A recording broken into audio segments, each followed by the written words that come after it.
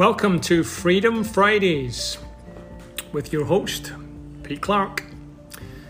Quick disclaimer. This is massively outside my comfort zone in sharing with you stuff that I'd normally keep private. And I'm going to share an experiment, and I'm going to record and monitor that experiment, and I'm going to allow you to see how I progress or not. And so here's my experiment. Based on this logic that I believe that time is our most finite and most precious commodity, and if last year taught us anything, it taught us more and more the value of time with friends and family and doing the important things. Secondly, I'm aware of Parkinson's law, which is the premise that work expands to the time that we give it. And we've all been in this situation. We have a deadline for 2 weeks and we tend to get it done the night before. So we tend to get it done in the time we give it. And so third, here's my experiment.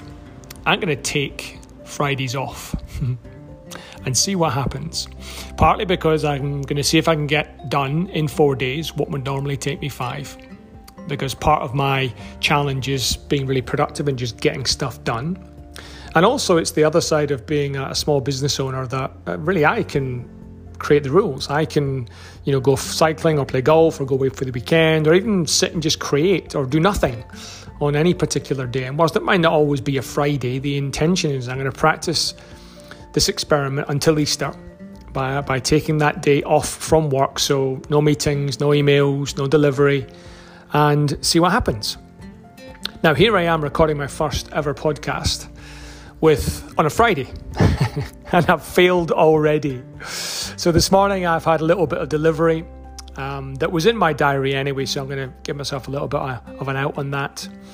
I've had 2 meetings on the phone, which I didn't even reluctantly do. I was scared to say no, is the truth, and so I allowed those meetings to happen. It could have been more proactive and said, I can't do Friday.